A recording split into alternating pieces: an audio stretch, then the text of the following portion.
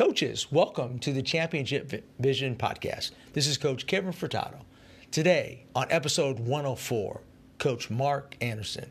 He's the head men's basketball coach of the Jamestown Jackels of the Professional League, semi-pro basketball team. He was born and raised in Indiana, Fort Wayne area. In the last 23 years, he's living outside of Cleveland, Ohio. He lettered in 3 varsity sports: basketball, baseball, volleyball. He played college basketball and baseball at Adrian College. He earned 4 college degrees. He met his wife in college, married 32 years. She is also a coach. 2 children, Tyler, 25, Allison, 22. He began as a junior high basketball coach in 1987. He was head coach of 4 varsity sports in 23 years of high school teaching. He coached college basketball for 13 years, 10 as a head coach. He won the 2004 National Junior College Association D2 National Championship at Cuyahoga Community College in Metro Campus. In 2004, he was the National Coach of the Year, 2-time Regional Coach of the Year, and Conference Coach of the Year. He has 6 years coaching experience professionally in the UBA, the PBL, the MPA, CBL, and now the TBL. He sent 20-plus players internationally, 15 in 3 years, off of the Lima Express. He's coaching Canada, Canadian Basketball League, 2017, which are now defunct. He is beginning his 2nd year with the Jamestown Jackels in the Basketball League, the TBL. He's also been involved with the McCracken basketball camp from 1983 to the present. He's counselor and site director. In 2017, he was the FIBA AmeriCup TV color analyst for the men's and women's games, 34 games in 11 days. He has a winning record on college and professional levels. Coaches, I'm so excited to have our first professional coach, and I'm really going to get a perspective on his semi-pro. What do you do at the semi-pro professional level? How do you develop a program where we as high school coaches can really gather a lot of information to help us out? Which will help us because he's coached at the high school and college level. He can connect, he can relate to us. So we're going to get really a coach that's been coaching at all 3 levels, which is very rare. And I'm sure you're going to hear Coach Anderson in the future because I'm sure he'll be up for possibly some NBA jobs. You just never know. But he's an up-and-coming coach. I think you're going to really enjoy this different perspective on coaching. Coaches, let's welcome Coach Mark Anderson. Mark, welcome.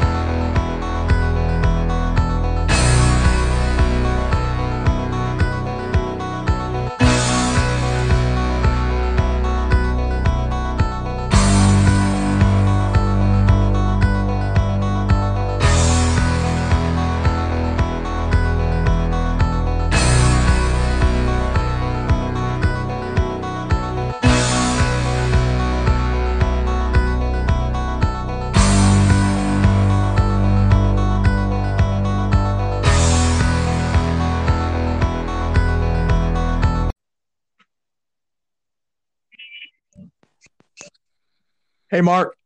Hey, Kevin. How are you?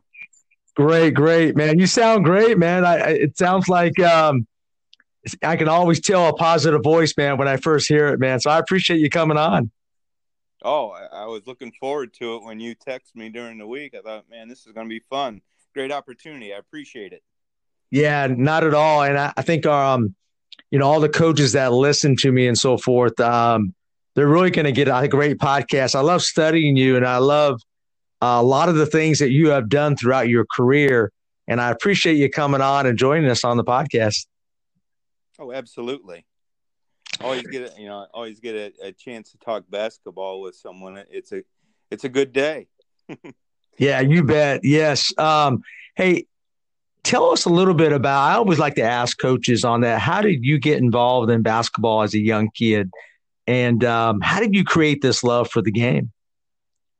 Well, I grew up in Indiana, so if you know anything about Indiana, You're right. basketball is everywhere. Yeah.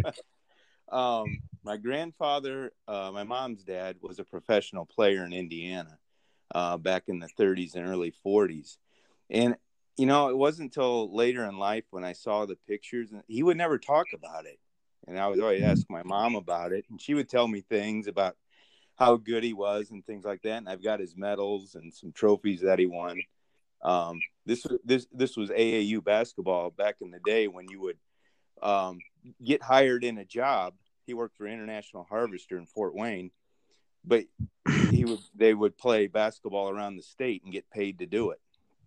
And in the early 40s, it was them and the Zollner Pistons. But that's kind of how I got it, and everybody in my family played. My dad just missed winning the state championship in 1958. He was the next guy to go off the JV team for Fort Wayne Southside if anybody got hurt. So, I always heard those stories. So just started, watching the NBA in 1974. It was the Phoenix Suns. I'll tell you this, Kevin, this was the thing that solidified me. I was watching Boston and Phoenix Suns in I want to say the 74 NBA championships, and the game went into triple overtime, and I was hooked after that. You know what? Yeah, that's great. I remember that game. Right offhand, I remember that. Paul Westphal, all those guys, right? Yeah. Oh, yeah. Paul Silas with his one-handed jumper. Yeah, that was great. Dave Cowens, John Havlicek. Yeah. No, that was the game. As I look back, what solidified it was probably that got me hooked right there. And we would get the Pacers telecasts up in Fort Wayne on out of WTTV Channel 4. So the Pacers were, one of the best teams in the original ABA. So we got to watch a lot of that with George McGinnis, Billy Keller, Mel Daniels, those guys. Yeah, it seemed like you were around the game. And of course, you say 58, when your dad played, it's like, because every year I go back to the Hoosier gym every year, and it's like, he probably has stories too about that, right? With the Hoosiers and all that. Hoosier hysteria. So did you get that when you were a kid? To the gym? Well, actually, yeah. Have you ever been to the gym and so forth? Yeah. It wasn't till 2 years ago, to be honest, because I had moved out of the state in '96 over here to Ohio. But yeah, I was going to Indianapolis for our league combine and such. And I thought, what the heck? I got some time. I left early, so I had some time. And it's not that far off the highway. So I thought, all right, I'm going to drive down and see what's going on. Well, you can walk right in. Sure. So I was astonished right from there. And I walk in, I go, oh my gosh, I can come in. I can walk on the floor. I can sit in the stands. I can take selfies. So it was great. It was a great experience. And then we ended up, so in our league combine that Saturday night, we had an event at the Hoosier gym where we actually showed the movie, and guys could come and watch it if they chose to. Kent Benson came in, IU All-American was there. Yeah, for sure. So it was kind of a neat thing to do. Yeah, that gym is awesome. My good friend runs the clinic there. And matter of fact, I got to tell him, I said, you got to get Mark Anderson to come. He invites coaches from all over the pretty much that area to come in. Him and I will kind of work out here in Georgia, but he runs a clinic every year. I'm going to give him your name, Mark. You might be getting a call to. I'm aware of that clinic because I was going to go to it and it just didn't work out. But yeah, no, I'm familiar with it, Kevin. That'd be cool too. Oh, absolutely. I'll for sure give him your name and so forth. I think it'd be great fun for you. And plus, man, you're from Indiana, man. I think you would absolutely love that. Yeah, that'd be a great experience also. Coach, tell me about what I love about. I think you can give us some great perspective because you coach at the high school, college, and now you're at the pro level. tell us about your journey and how you got to that level. And it sounds like, you might be even trying to get maybe even to a higher level in the pros. Tell us about your climb and your journey. Well, it's it's been 32 years. So I started as actually it goes back before that, but I think we'll probably get into that a little later. But 1987, my former high school coach hired me to coach the seventh grade team, and it was a unique experience. And I got thrown into the fire right away because I had the head coach's son, I had my brother, I had the head football coach's son, and I had the head coach's son of one of the big private schools in Fort Wayne, all playing for me. But you know what the funny thing is? The person that gave me the most grief was my mom. For sure. Why didn't what? Yeah, she would come back sometimes. Well, how come Greg didn't play more? That's my brother. Sure. Well, Mom, So I thought, you're kidding me. All these other head coaches would come in and just sit there and watch and not say anything. And then I get my chops busted by my mom. But, that was all part of it. But I think that experience there, having the critical eye from other head coaches watching and if they wanted to say something, they could have. But I think that gave me more of, I got to be on my game today. And it worked out. So, yeah, from 87, I was a junior high coach for 3 years. And then when I started teaching, I ended up being the top assistant at a school in northern Indiana. We had 18 baskets in the gym, 3 full courts. Wow. 3,400 seats. Now, the kicker is when I was teaching there, the high school had only 350 kids in it. And the two communities combined was a little over 2,000, maybe 3,000 at the most. But if we were playing our rivalry, it would be packed. I always tell people about coaching in the regional. I was an assistant. We were playing in the regional finals at 10 o'clock in the morning in front of 8,000 people in a high school gym. Man. It was nuts. Now, they've gone to class basketball since then, and attendance has really dropped off.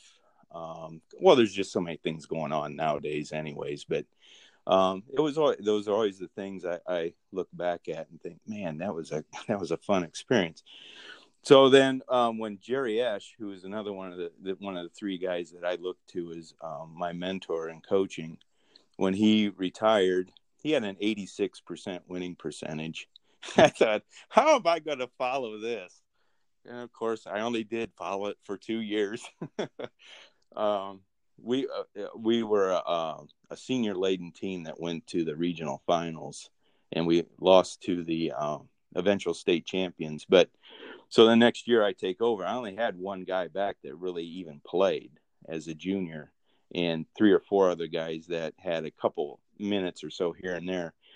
But that only lasted for 2 years, coaching in high school, when I was asked to resign. And I said, this will never happen again. I won't ever let this happen to me again, in the way of getting, being put in a situation, being young, 32, I was eager to get a head coaching job. And in Indiana, there's not as many high schools as there are in other states. So it was at a premium back then. So I thought, all right, jump in and wide-eyed and bushy-tailed and going from there. But I learned.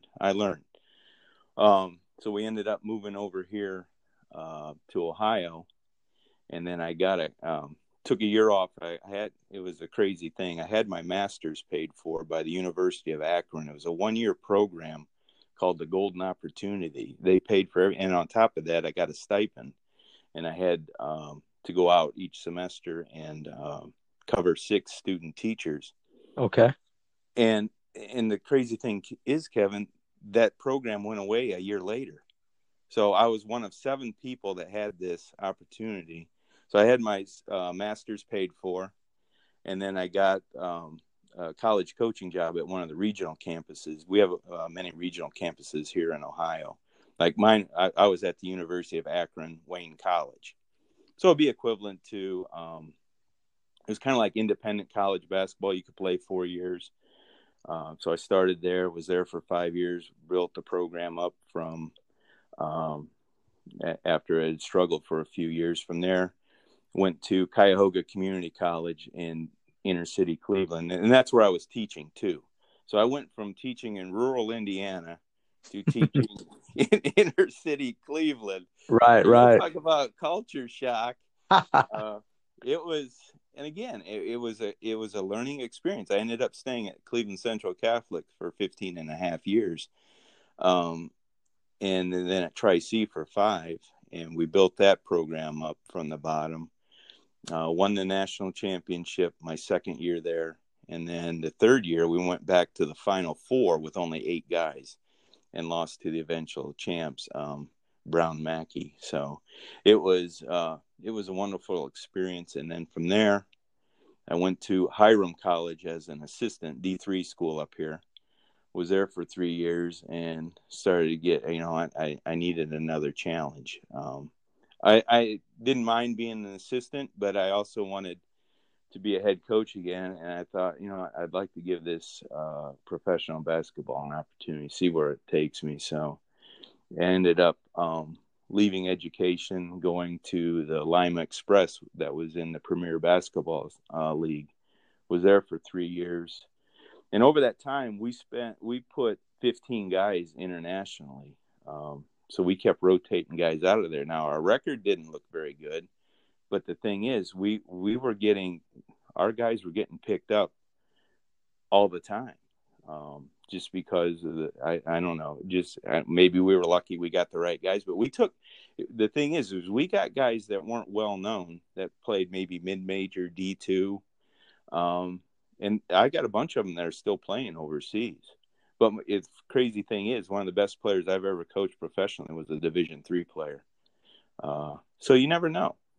From there, I went to Canada and coached 1 year in Butch Carter's, the former Toronto Raptor coach. He started a league up there, and we were there for a year in Hamilton. That league no longer exists. And then I had a year off, and I ended up taking over the junior Cavs program. The Cleveland Cavaliers, like most NBA teams, have, their junior whatever, like junior Hawks down in Atlanta or whatnot. Sure.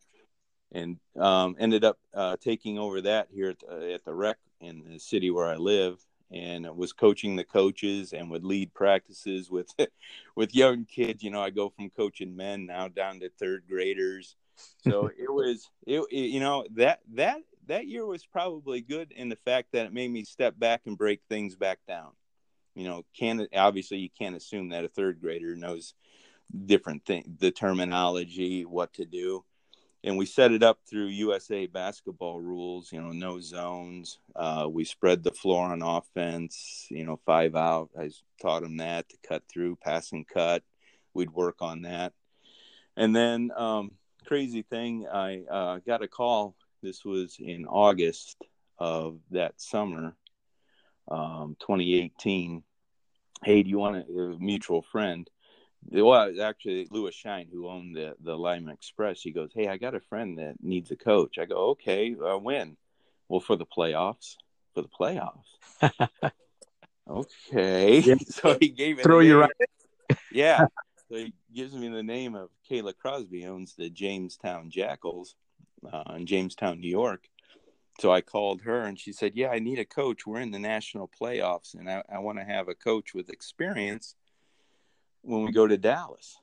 All right. And I told her what I would need, and they took care of it. And we ended up going down there, and we came in second in the national tournament.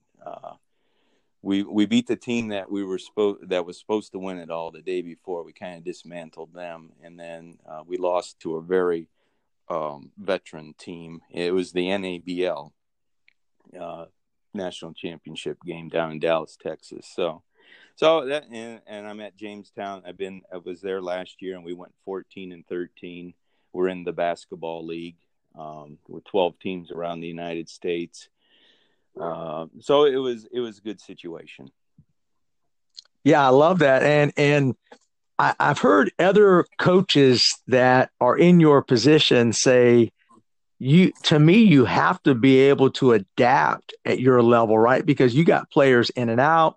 Just like you did, you went over to your new team, the Jamestown Jackels, and you had to do something right away. How hard was that? How do you create something, or not even create a culture, but how do you put a team together that quick? Well, she had the team. I had 8 days to basically get, because they the see it was crazy because in minor league basketball it's all over the place. Yeah. Um, so the season had technically ended in April, so they had a few months off waiting for the other teams to get set. So I had 8 days which to prepare, throw in the different offenses that I wanted to do and the defenses, and we were playing NBA rules, so that was fine. And I knew there'd be no zones, so we'd go from there, or no recognizable zones, I should say, and then go from there. And it was wonderful. The guys bought in. We did what we needed to do. We had a good run at it, and that's the one thing at this level is that, yeah, you got to, and you know what, junior colleges too, you really only have 18 months with a player. And some of the best coaches are in junior college, but they always get the stigma or the stereotype that it's JUCO basketball and it's not going to be any good. And that's far from the truth. But, and same thing with the minor leagues. If you get it, if you do it right, it can be very rewarding for everybody involved. And tell me, I want to know like what you put in, because that's very interesting, because it's almost like a youth coach coming right in and they got to put a little team together really quick. And I want you to relate it to youth coaches and our high school coaches on how concise and you have to be. I guess you got to cut out all the fat, right? You got to get right to the point, correct? We did. Yeah. We jumped in with running practices like I normally do. Now, you also have the advantage where I would have the advantage that these guys had had a few years of professional basketball. So they're used to having a lot thrown at them. But, I do a lot with the horn set. We did that, and then motion, and then simplified our set plays, just to have the basic stuff starting out and then add it on. And then we went from there. But basketball is basketball at all levels. You just got to teach. You got to get in there and teach it. And then the guys, if they're engaged, they're going to catch on quick. Right, and they're hungry, right? Because they want to get to that next level, right? And that's the thing that I've been fortunate with the teams that I've been coaching since I've been in this the last 6-7 years, is that we really haven't had guys cause problems because they know that if they get cut or something, that it might be the end of the road for them. So we've been fortunate that we've had guys that have been pretty good in the way of staying out of trouble, not causing to embarrass themselves or the team, those types of things. And we're pretty selective on who we bring in when it comes to things like that. Coach, tell me about, I always ask people like who had the most influence on you? You mentioned I think Jerry Ash, I think you mentioned, and so forth. Who are your mentors? And I guarantee, man, in Indiana, whatever, I mean, even Ohio, there's some great coaches out there. Who had the most influence on you? Well, there's three of them that I tell people. Number one was my high school coach, Gay Martin, at Woodland High School in Indiana. I learned from him. I played for him for 4 years. 1 year JV, then he got the varsity spot. Then my sophomore, junior, and senior year, I played for him. I learned from him how to organize practices because he always had a script with him. And I'm sure all coaches did at that time, or most of them did. But I caught that right away. All right, we're organized. We know what we need to do. We stayed to a timed frame. And practices moved right along. Those were the one things. I learned from him, how to light a fire under somebody. And it doesn't always have to be the yelling and screaming, but, he gave me confidence to do things out on the court, to allow me to expand my game. So that was one. Dave McCracken. So anybody from Indiana that follows college basketball has heard of Dave McCracken's father, Branch McCracken. He's Right. the one that coached IU in 40 and 53 and actually had the term hurrying Hoosiers. Okay. That came from the way that he was an innovator. He was the first one that really started the fast break. So he got that going. So with Dave McCracken, his son, I started working the Hoosier basketball camp up in Lake James in northern Indiana. It later became the McCracken basketball camp. But this is what I learned from him. So it was my senior year, 1982, and I had applied to be a counselor there. And at the time, if you didn't go to camp there, you probably weren't going to be a counselor because they had a lot of Division I guys and that coming in. But he would take guys. So he was an adjunct professor at Bluffton College in Ohio. So he would drive from Fort Wayne to Bluffton, about 2-hour drive, or maybe a little less. He stopped on his way to Bluffton to get me out of class to say, hey, Mark, I don't have a chance to get you in this year, but you call me next spring early, and I guarantee you'll be in as a counselor. He kept his word. So from 1983 to this year, I've been working camp at the McCracken basketball camp because of the loyalty he showed me. Sure.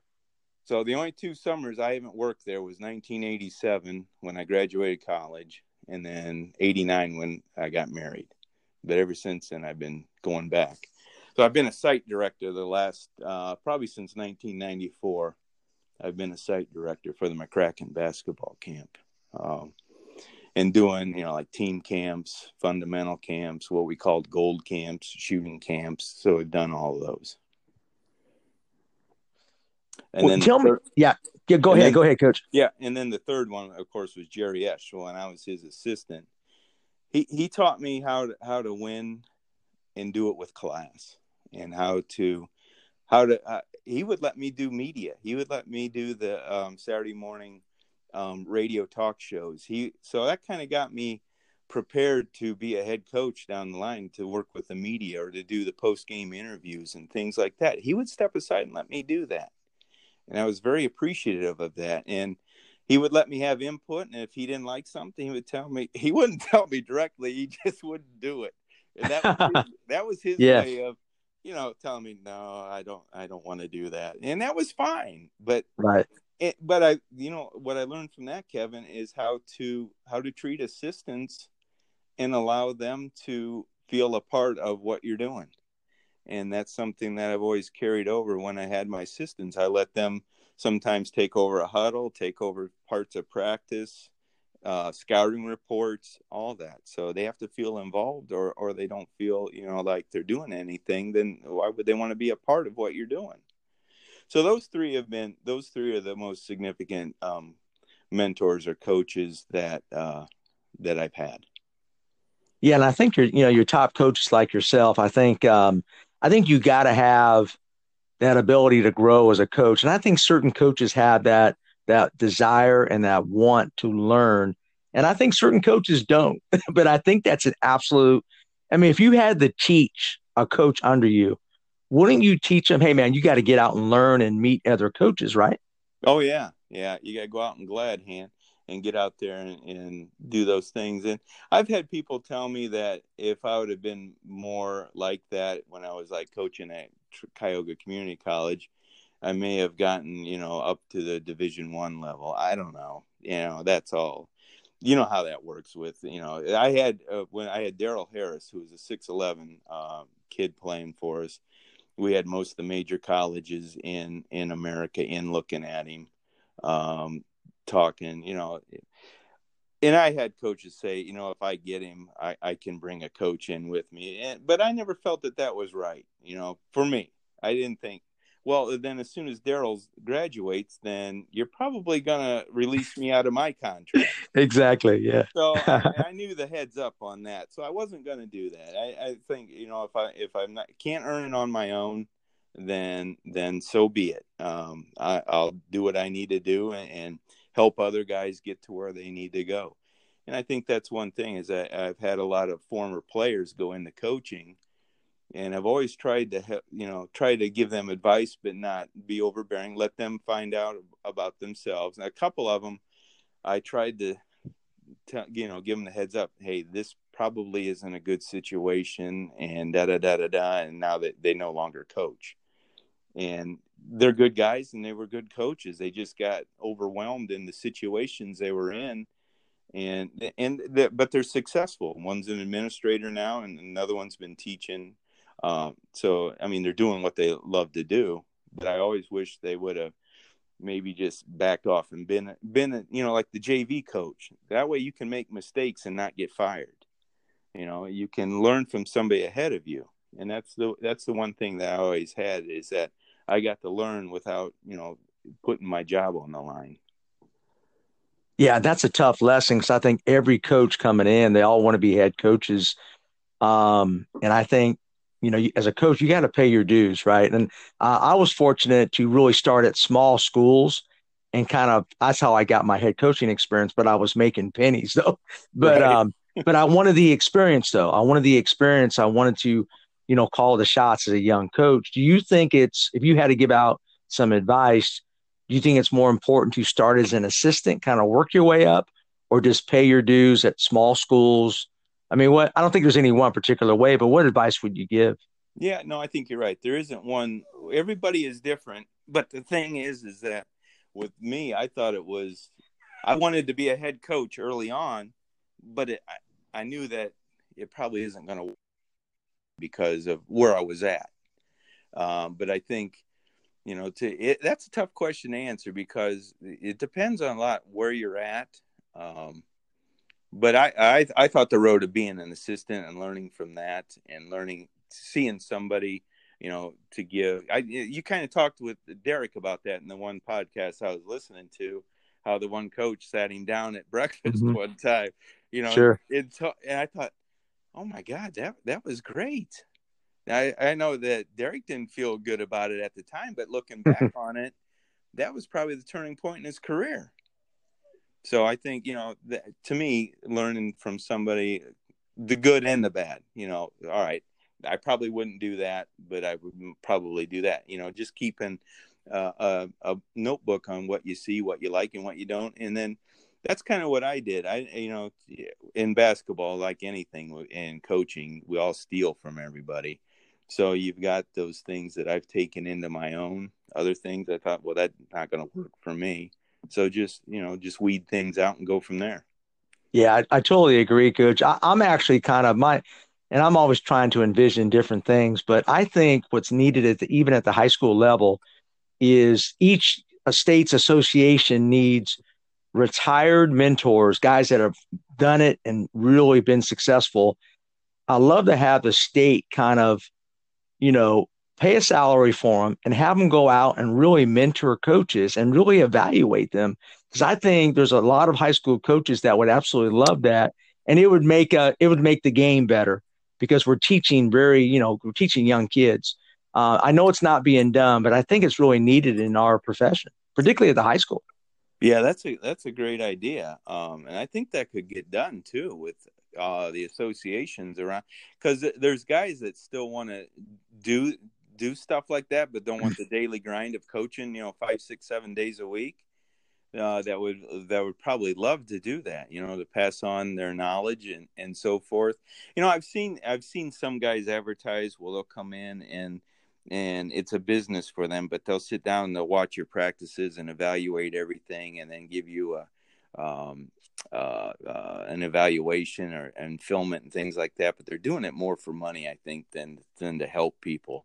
But I think that would be a good idea, Kevin, and to run it by some of these associations. That might get some traction.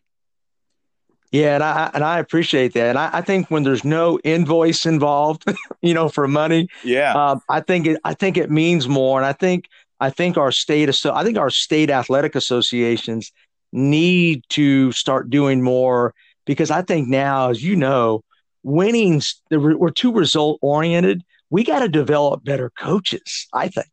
Yes. Yeah, you see that, and you look around, and I look at, sometimes I watch these games at various levels and wondering, okay, is anybody really coaching? Are they stepping back? And I don't mean that in a mean way. It's just that I think you're right. We want to win, and all we do is play games, as opposed to stepping back and teaching these guys. The word load management's being thrown around a lot. Right. But you look at it now, and somebody made this point, I don't remember who it was, like a week or so ago. Well, these guys are playing, young kids are playing 50, 60, 100 games a summer for the last 7, 8 years. And then when they get into the higher ranks, they're getting injured an awful lot because their bodies keep breaking down. Back in the day, we would take off between sports or play multiple sports, but we would have downtime. You can't train 12 months a year like that. Over years, it starts adding up. And I think sometimes we got to look at that on how we're training guys, not only in basketball, but all sports, and starting at such an early age, and then, putting kids in one sport. They can only play one sport. And that's the other thing that bothers me about what I see in a lot of high schools is coaches saying, well, if you're going to play for me, you can only play volleyball or you can only play basketball, and I don't want you playing anything else. But I thought when I was coaching in high school, we didn't have football, and the guys played soccer, and that was our advantage. The footwork. Our footwork was unbelievable, and making cuts and everything, V cutting and things like that. That all was to our advantage. And I go back because we had guys that played multiple sports, and I think we pigeonholed too many kids into one sport, and it's not good. Now, if you're in a big high school with thousands of kids, I get it. That's a little bit different. But these smaller schools are even doing that with the coaches, saying you can only do the one sport. And I've never agreed with that. I think those are all great points. And I think, I live with that situation here. I'm at a small school, and, I have girls that, matter of fact, we had to discipline some of our girls who play softball 12 months a year, games. They're out there in the cold, and of course they didn't come to a basketball game, and we penalized them and whatever. And they had to miss a game, but the parents don't understand that. But it's like, what, the school sport is first.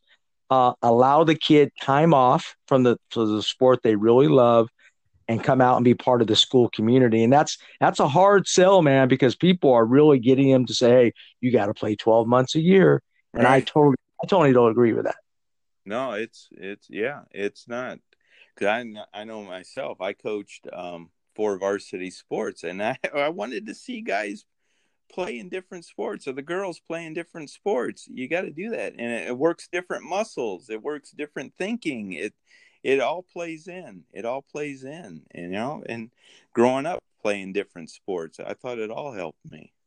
Yeah, I think it prevents injury, right, Mark? I think by using multiple muscles, I think it's injury prevention.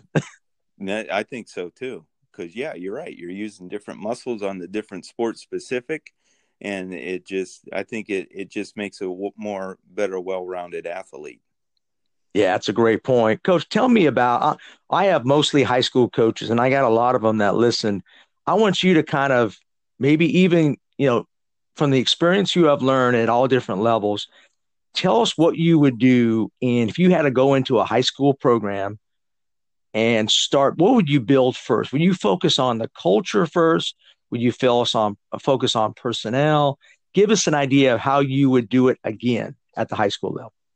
Well, I think you got to communicate. So with that, you got culture. So you got to communicate the type of culture you want. Next, your junior high coaches have to buy. If you have a junior high that feeds in, those guys or gals, those girls, the women have to, they have to buy into what you're doing. And I've been in situations where that wasn't the case. And that's really a detriment to your program. You got to have them. Now, let them have the basic things that you want them to do, then let them expand off it and do some of their own things, obviously. But the culture you got to put in is that when they move from 7th to 8th to 9th grade to JV to varsity, everybody's doing the same thing. Everybody is on the same page with your terminology, with the way that you warm up, with the way that you conduct practices, how you do those things. Those are all the structure part of it. To me, is the key in rebuilding. I've rebuilt high school, college, and pro teams, but the one thing that is the common thread is the communication and the structure within the culture itself, and building relationships. I think that's the one thing I'm most proud of, is that I'm still in contact with guys that I coached back in the late 80s, early 90s, and still stay in touch with them. But the thing is get everybody on the same page by what you want communicated, how you want it said, your practice structure. Have everything down, have it to a script, and stay to that script. Sometimes things don't always go the way you want to go. Yeah, then cut out of a drill early. If it's going well, take it a little longer. But the players will know right away whether or not you're prepared or not. As soon as you walk in the very first practice of the first day that you're ever there, they're going to know whether or not you're for real, or you're just there to fill time and move on to a next job, if you will. So you got to be genuine. That's the other thing. You got to build trust. Those types of things, and that can be done short term. Again, when you come in, you say something, and you live to your word. You live up to what you say, and those types of things go a long way. How do you present yourself? In the way that you appear. Those types of things. How they always say, dress for the job that you want to have. Those types of things. I can always remember that back when I was first starting to coach, wearing a tie and coat in junior high games. But you know what? In Indiana, of course, I only knew that because that's where I lived. But the junior high coaches dressed like that. All right. It was just one of those things, because basketball was such a premium in the state, and getting those better jobs were difficult. You had to set yourself apart. So those types of things. So all those things go in there, and go to coaching clinics. Most of your local colleges will allow you to come in and sit down and watch. That was one thing when I was doing my master's degree up here. Dan Hipsher was the head coach at Akron, and I was doing some master's work, and I needed to look at some different segments of administrators and such. And I didn't want to go into administration per se, other than to maybe be an athletic director. But they allowed me to go in, and I would sit in on some of his meetings. I sat in on as many practices as I could. And I learned from it. And what I caught right away, he was teaching. He was on the court teaching fundamentals. And I told him, I go, you know what, this is great to see that even at your level, you're breaking the game down into fundamentals that coaches in high school are using, or that I was using, that junior high coaches were using.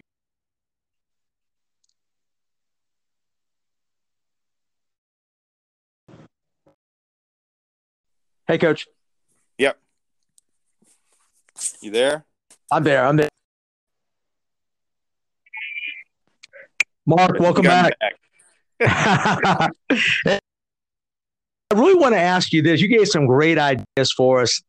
Tell me about, what would you do? I think the first team meeting is so vitally important. Maybe I'm overthinking it, but even with a team that I have coached for a while, it's important. What did you say? Give me some examples of what you did in your first team meetings, because you're trying to establish who you are in the culture, right? Right. And I tell them, I basically break down, here's the way we're going to do things. Here's what we're going to do in practice, the first half, in the middle, at the end. But I always tell them, I say, the one thing that I will not do, I will never publicly embarrass you. I won't scream you down during a game. I won't scream at you. I won't swear at you, those types of things. And right there, you're building trust with them, and I hold it up to that. I won't ever do that to them. In talking with the media, I'm not going to throw anybody under the bus when it comes to that. And I think that earns, at my level, that earns the trust right there, because a lot of times, even in minor league basketball, we get, our games are streamlined. We got the local media in there and things like that. So I think it's important there. But then you could put down the three. You could put the three things that you want. If somebody didn't know anything about the team and they were to walk into our practice, what are the three things that they're going to see about us? Those are the types of things you could talk about on where you want to go with the team.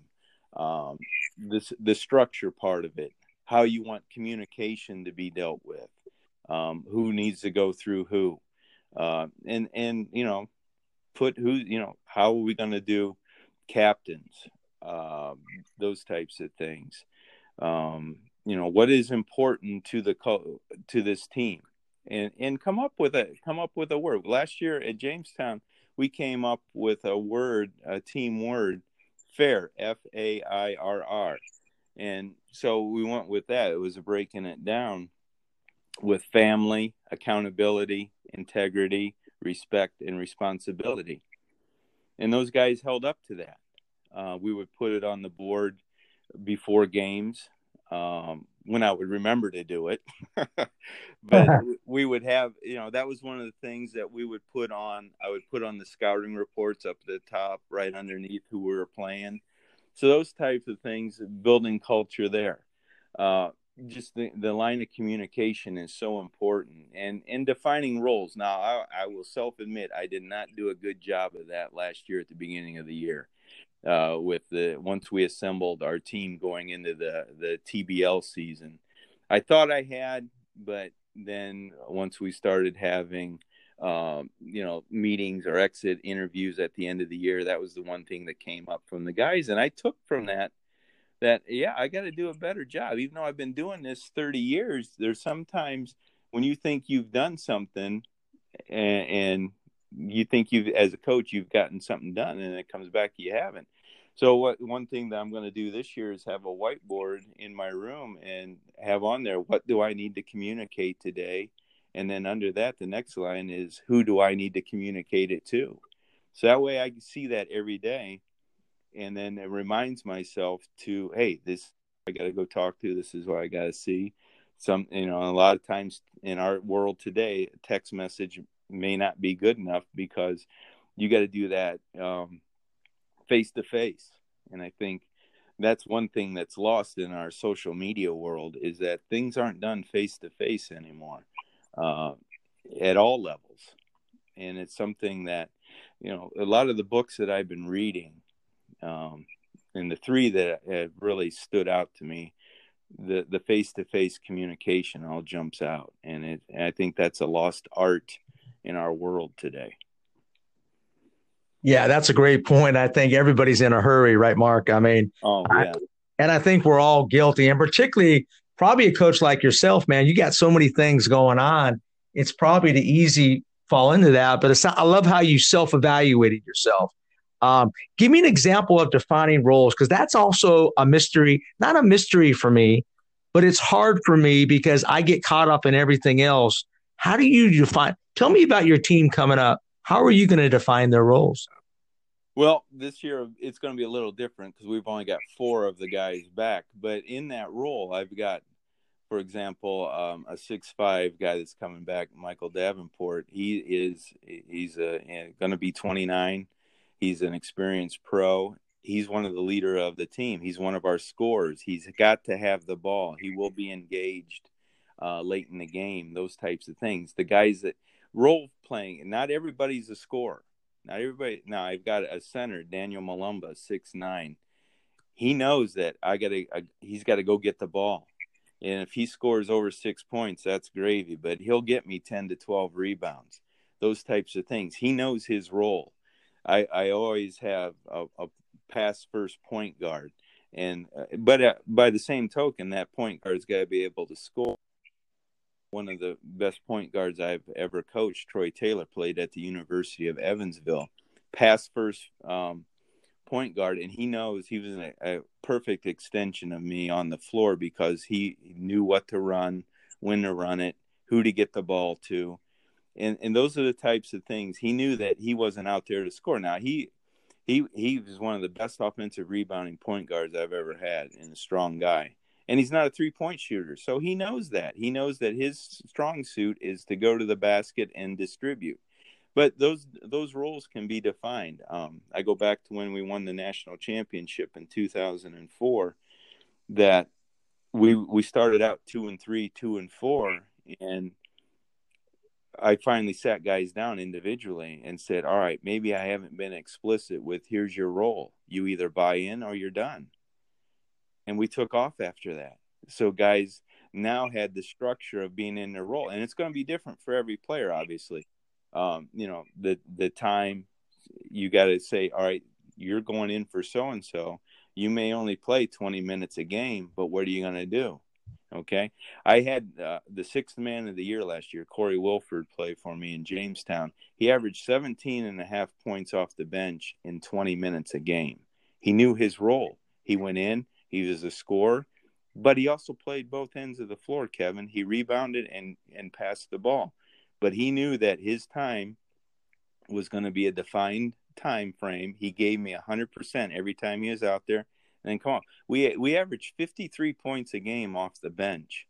So we hashtagged them the bench mob, because those guys came in, they knew their roles once we got going as the season progressed, and took off from that. So it comes down to just communicate. You'll know pretty sure, like at the high school level, you're not recruiting players for the most part.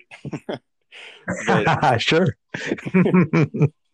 But you'll know what a guy's role is, but they have to accept it. And more importantly, at the high school level, the parents have to accept it. Sure.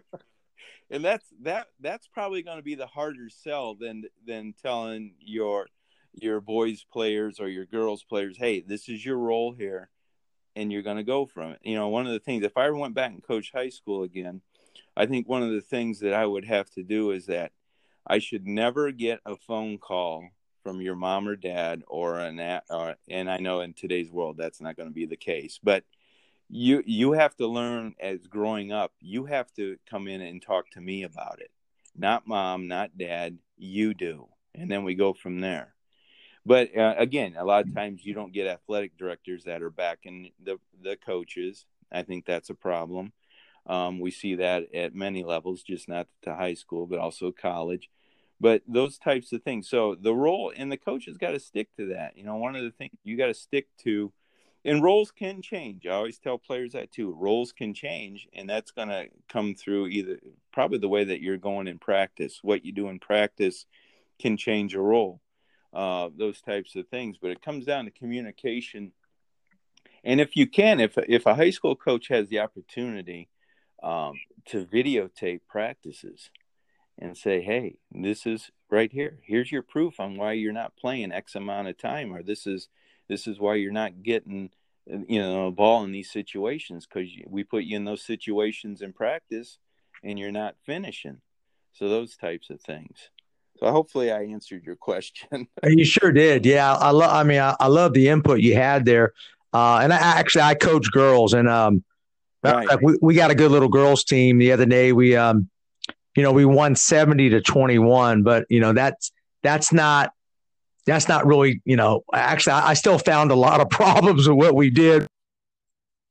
The one great thing about my team is I got seniors and juniors coming off the bench, and I got 2 freshmen starting. Wow. I had to really communicate with them why they are coming off the bench, and so far so good. But Right. For kids, I know it's going to be a challenge, but I just think that's what's best for our team. In particular, I have one kid that's a absolute fireball. She struggles mentally on starting games, but when you have her come off the bench, she comes in and just gets after it. And why? I have no clue, but she's better off the bench. And that's part of coaching, right? You got to understand your kids. Oh yeah, I look for guys that can come off the bench and do things like that, because that is so important. In the old adage, it doesn't matter who starts, who finishes. And a lot of times when I'm scouting teams, I look to see who finishes the game, because that tells you who coach wants in there at crunch time. And again, that says something. If a kid is willing to come off the bench and accept their role, that's just going to make everybody else so much better. Oh, no doubt about that. And you got to keep selling that every day. And you mentioned a good word. It's communication, man. You got to constantly go face to face, and you got to have a good staff. And I have a great staff that really helps me with that. To talk about your system, and I know at your level, you probably have to adjust your system of play to your personnel, correct? Yeah. Or you get the guys that best suit your system, but I do we use a lot of set plays, probably 17 to 20 set plays with motion in there. Defense is going to be a key because obviously you're not allowed to play zones to a great extent. You can play zones in the NBA rules, but you got to also disguise it so you don't get called for defensive 3-second in the lane. But those types of things. So our system is we like to push the ball. We like to communicate and rotate. You got to communicate and rotate on defense, or you're going to get beat every time. But the thing is, one of the things that I've always been proud of is that I always have five guys either averaging over in double figures or right at it. And last year we had 7 guys that averaged double figures. So, and of course we're playing a longer game, but even when I was coaching in high school, we would have 5 to 6 guys that were at 9.5 to 11 points a game. And typically as a team, we shot inside the arc right around 45 to 50%. It comes down to who's getting the ball and what shots off the plays, and putting kids and players in the position to succeed. I think that also is a huge thing. And not being too complicated with what you're doing. That's the other thing.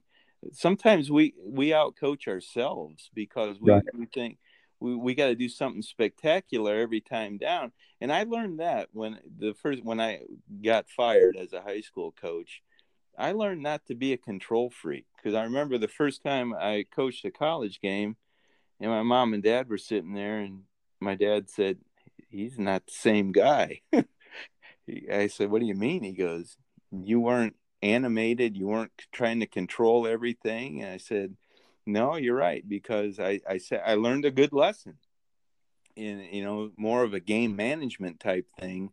Because if you don't get the things done in practice that you want to do in the game, how can you fault the players and by screaming at them and yelling at them for not doing something that you haven't even talked to them about or even gone over in preparing for that team? So that was one of the things that I learned. That was a big thing. And preparation, team prep. I always felt that last year, outside of maybe one of the coaches, I always felt that we were the best prepared team when it came to scouting reports, breaking down what we were going to do in certain situations, how we were going to defend the pick and roll, those types of things. And I think that just comes down to the way I was brought up as a coach. Mark, give me one, and I know we don't have all the time for that, about the teach all your system, but give us one thing that you really believe within our system. Like, maybe you run a numbered fast break, or give us something that's unique to your system. Oh, that's unique to my that you believe in. Well, I've heard from different coaches over the years that one reason we're hard to prepare for is because we throw so many things at teams. Now that contradicts what I just said before about simplicity, but I think because the fact that we work on doing a lot of things and implementing. I trust my players. And that's one thing that has come back in years over the conversations, is that I let them make mistakes without yanking them. And if they know that they're gonna, now obviously if they make 2 or 3 in a row, that's a little bit different. But if they know that they can go out there and play freely without having to look over at, oh, what's coach gonna do now? Those types of things. But I think just going in there, and that the team, we try not to beat ourselves. That's the one thing, is with our organization, that we're organized. That's the biggest thing. We're organized. Yeah, and that takes a lot of time and effort, and particularly like for high school coaches, where we struggle at is time, because we all have families, we all have things we got to do. I teach 6 classes. So that's always a struggle. What advice can you give that helps you on your organization, or maybe could help us on your preparation? I think it's just that when you have your, prep time at school, and I always was one that didn't want to bring it home, and I never did. I never brought it home at night to talk, and take away from family time. is try to be organized enough to the point that you can get everything you need to do either that morning or during the day when you have your free period or whatnot. And then sure, you got time at home to watch film and things like that, but on a daily basis, I always tried to get everything done that I could there at school, and go from there, and have time. You got time after practice. Just try to stay and be respectful of your assistants' time too, because they have Right. family too. That's another thing. So I think sometimes we tend to try to overdo things because we don't want to be out coached. But again, you can get your things done in a short amount of time if you're organized and structured. Yeah, I totally agree. And sometimes I think sometimes we do too much. Don't you think less is better, Mark? I do. Again, you don't want to overcomplicate things, especially in today, like in today's world with the scouting reports. Even today, I'll give a 1-page scouting report, and maybe on the backside too. So just to flip it over, a shot chart on the back. But I try to keep it simple so that way they can run through and see what they're doing, give offensive, defensive tendencies, and then have them go from there. Yeah, that makes a lot of sense. I think on high school, even at the high school level, you have to be simple because kids really, we're not coaching NBA players. And I think sometimes we overcoach. Coach, my last few questions here are based on practice. Give me your practice structure. How would you run a practice, even at your level now? It's probably different than us high school coaches, but what's your practice structure? You'd be surprised. It probably isn't, Kevin. So we'll start out with 10 to 15 minutes of dynamic stretching, and then we'll go some full court warm-ups. I still believe, and I use the Greg Popovich line, I can learn a lot from watching you do 3-man weave. And that's true. I've had some pro tryouts where guys can't do 3-man weave, and that exposes them right away. But we'll do some full court stuff, 11-man break. We'll do that. The 3-man weave will start in tight and then expand it out, get a good sweat going. Then we'll go into defensive drills right away, get them focused. I do a thing called Purdue Scramble, where you've got 4 guys out on the 3-point line and 3 guys in the lane. I have the basketball underneath the basket and I throw it out to one of the offensive players, and it's live, and they've got to scramble and try to not get scored on. So it teaches communication right there in defensive rotation. So they have to really be on their game. Then after we probably in defense for a half hour or so, we'll go into some type of shooting drills, free throws somewhere in there, and then come off. We'll do game situations and offense for the remaining time and working on that. Yeah, and I think you're right. That is similar to what I use and what a lot of high school coaches do. Yeah. What would be one? I want to talk about player development because I know at your level, your job is to get these guys ready for the next level, and player development has to be it, right? Yeah. Oh yeah, and a lot of it at this level is on your own. We had guys that would be in the gym every day in the morning, doing their weight. These are the guys that have also left. I got one that's playing over in Portugal. He was in the gym every day. He would shoot for an hour and a half, lift weights, get off his feet, eat, those types of things. Rest is important. But with player development, you set up the structure and what they want to do. And now in practices, we'll break it down with bigs and the guards. I'll usually take the big and work on the footwork and things like that.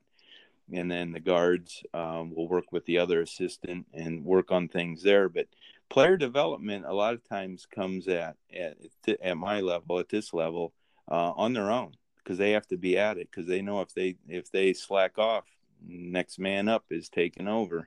Right. So it's important that you have structure. Now at the high school level, you can do, each state's a little bit different. I know when I was coaching in Indiana, we could not work with the players during the summer. And that's all changed. They have the open days that you can, even here in Ohio, they have it too, the amount of days that you can work with kids and work on player development, which is good. But that also hurt camps. That's why so many of the universities went to team camps, because now coaches could work with their players. Nobody was going to the fundamental camps. So they all went to team camps to bring them in. So they adjusted too. But I think those are all things. You set up a program. You can set up a program for kids to follow. And a lot of it's self-discipline. Your good players are going to do it. Your average players will do some. So and you'll know too, whether or not they're doing it. Yeah, we definitely know. We're trying to get everybody to be a high-level player in our program. It's a struggle Right. because not everybody has the same desires, right? I mean, That's not everybody's – yeah.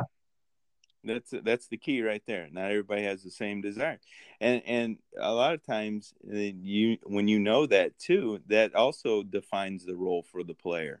Correct. I remember some kids just being delighted to be on the team. Coach, I just want to be involved. I don't care if you play me much at all. Great, I need players like that. Every coach needs players like that. So yeah. Hey, Mark, tell me about it's one last idea here is like tomorrow. We had a game Saturday. We have practice tomorrow, then another game. I do what I call my IPI, which is individual player improvement. I try to take one area and focus on that, one area of improvement that they need. And I do it at the beginning of practice. And we allow them to correct it and we kind of oversee it. I think that's really vitally important. I don't think we do enough of that. I know a lot of coaches just go right into the preparation for the game. I think that's probably the most important thing is what can each player get better at? Yeah, that's a good idea. So they can do that. So you have them, do you give them the list of, or kind of like a little teaching points that you saw, or is it? Yes. Yes. And, I'll give you an example.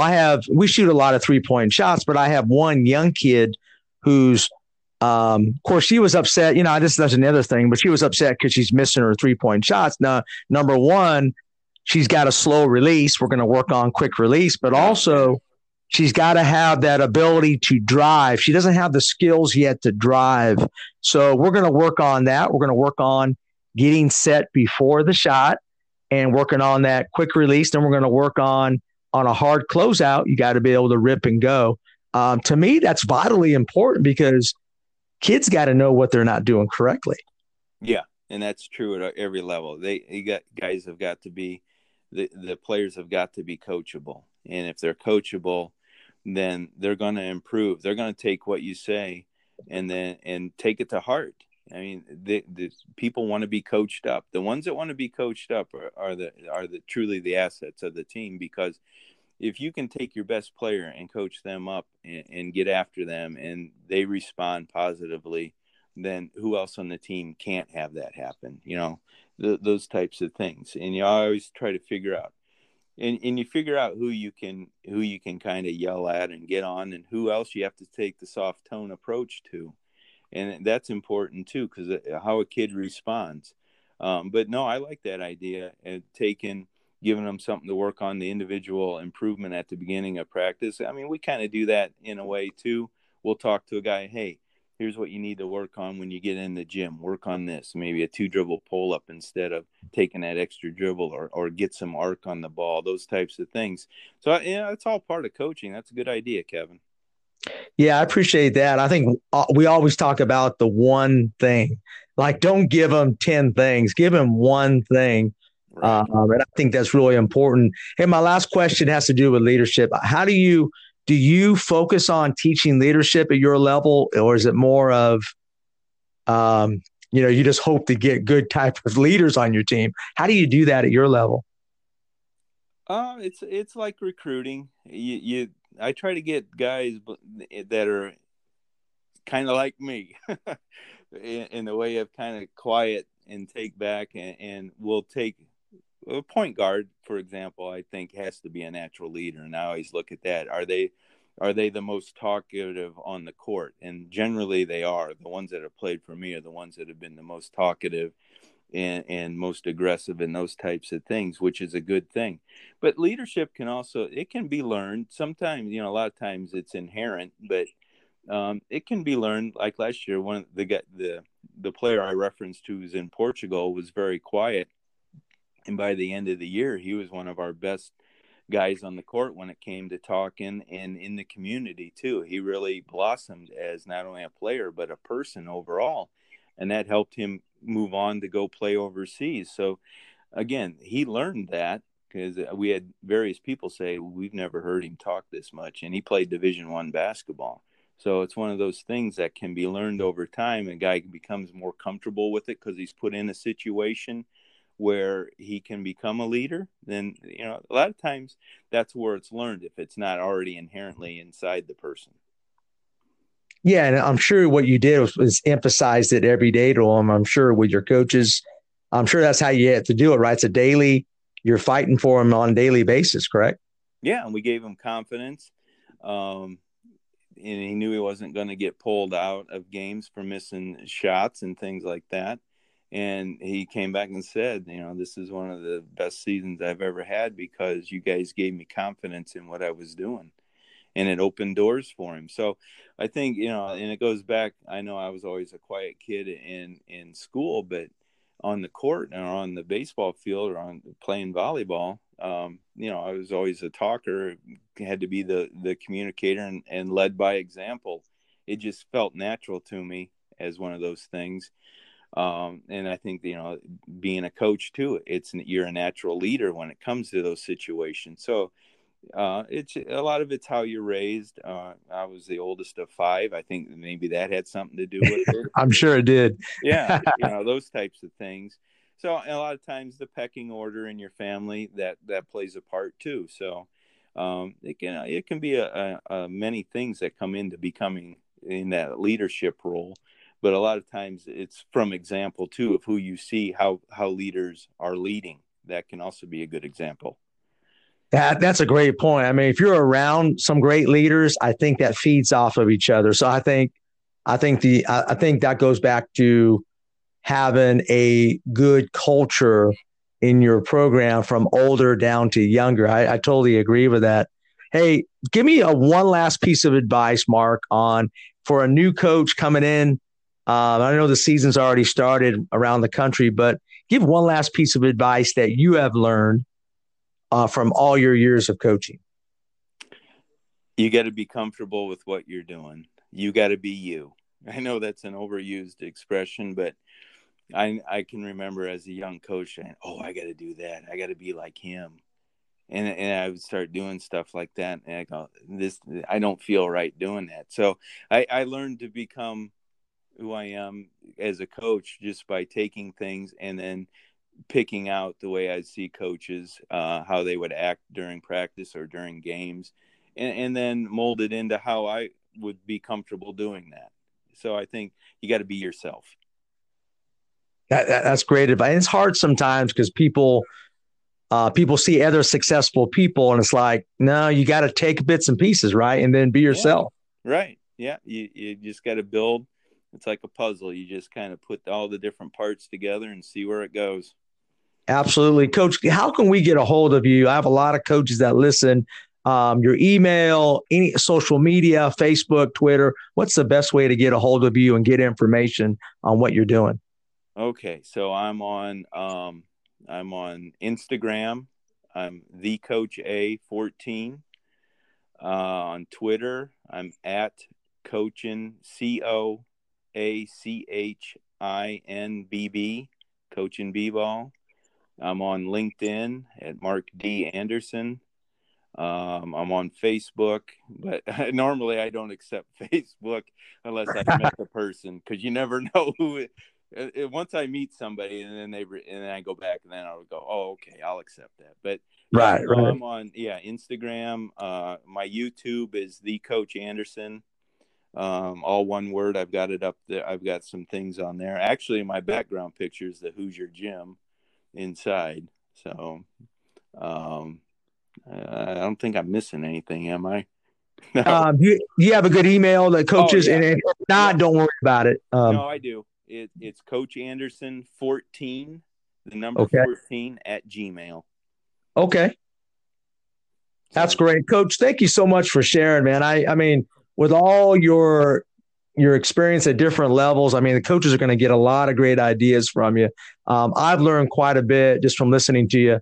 I appreciate it. I wish you the best in your next season, which is going to be your third or second season? Third? This will be my second full season. Yeah. Second season, yes. Hey, I'm hoping to see you one day, almost like the Toronto Raptors, Coach, coming up and being at the next level, man. I hope to see you at the next level one day. Thanks, Kevin. I really enjoyed our talk tonight. It was fun. All right. Thanks, Mark. Have a great night. Thank you. All right. You also. All right. Thank bye you. now.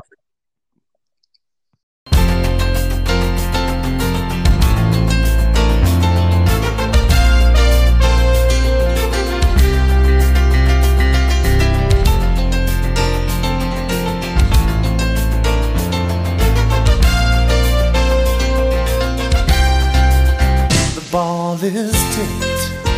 There you are. You're running for your life. You're a shooting star. And all the years, no one knows just how hard you worked. But now it shows. In one shining moment, it's all on the line. One shining moment. Frozen in time. Hi, this is Jeff Jasper, head basketball coach at Pascagoula Valley High School in New Jersey. If you haven't listened to Kevin's championship podcast, you're missing out. This guy's got a passion for the game, great insights, and he interviews some pretty cool people. I must say, he interviewed me. I had a lot of fun. Best to all of you. Take care.